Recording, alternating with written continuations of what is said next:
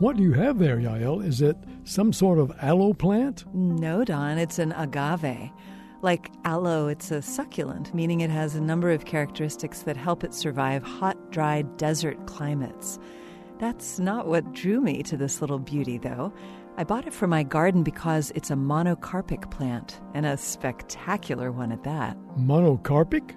That means it flowers just once, and then it dies. Why in the heck would you buy a plant that flowers only once? This isn't just any old flower, Don.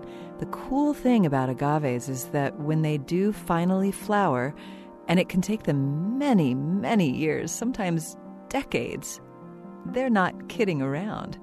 You see how the agave is in the shape of a rosette? Yeah.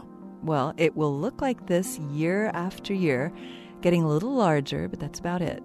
Until one year, when it's ready, a thick stem or mast will shoot up from the center of the rosette in a matter of days and grow to a staggering height. How high?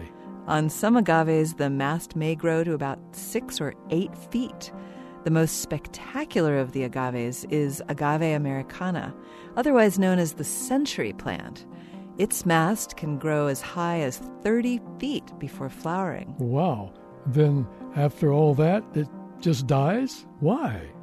A chemical change in the agave causes it to redirect all of its resources toward the creation of its fruits and seeds. There's nothing left for the rest of the plant. Of course, if all goes well with its spectacular flowering, life will continue on. This moment of science comes from Indiana University. I'm Don Glass. And I'm Yael Cassander.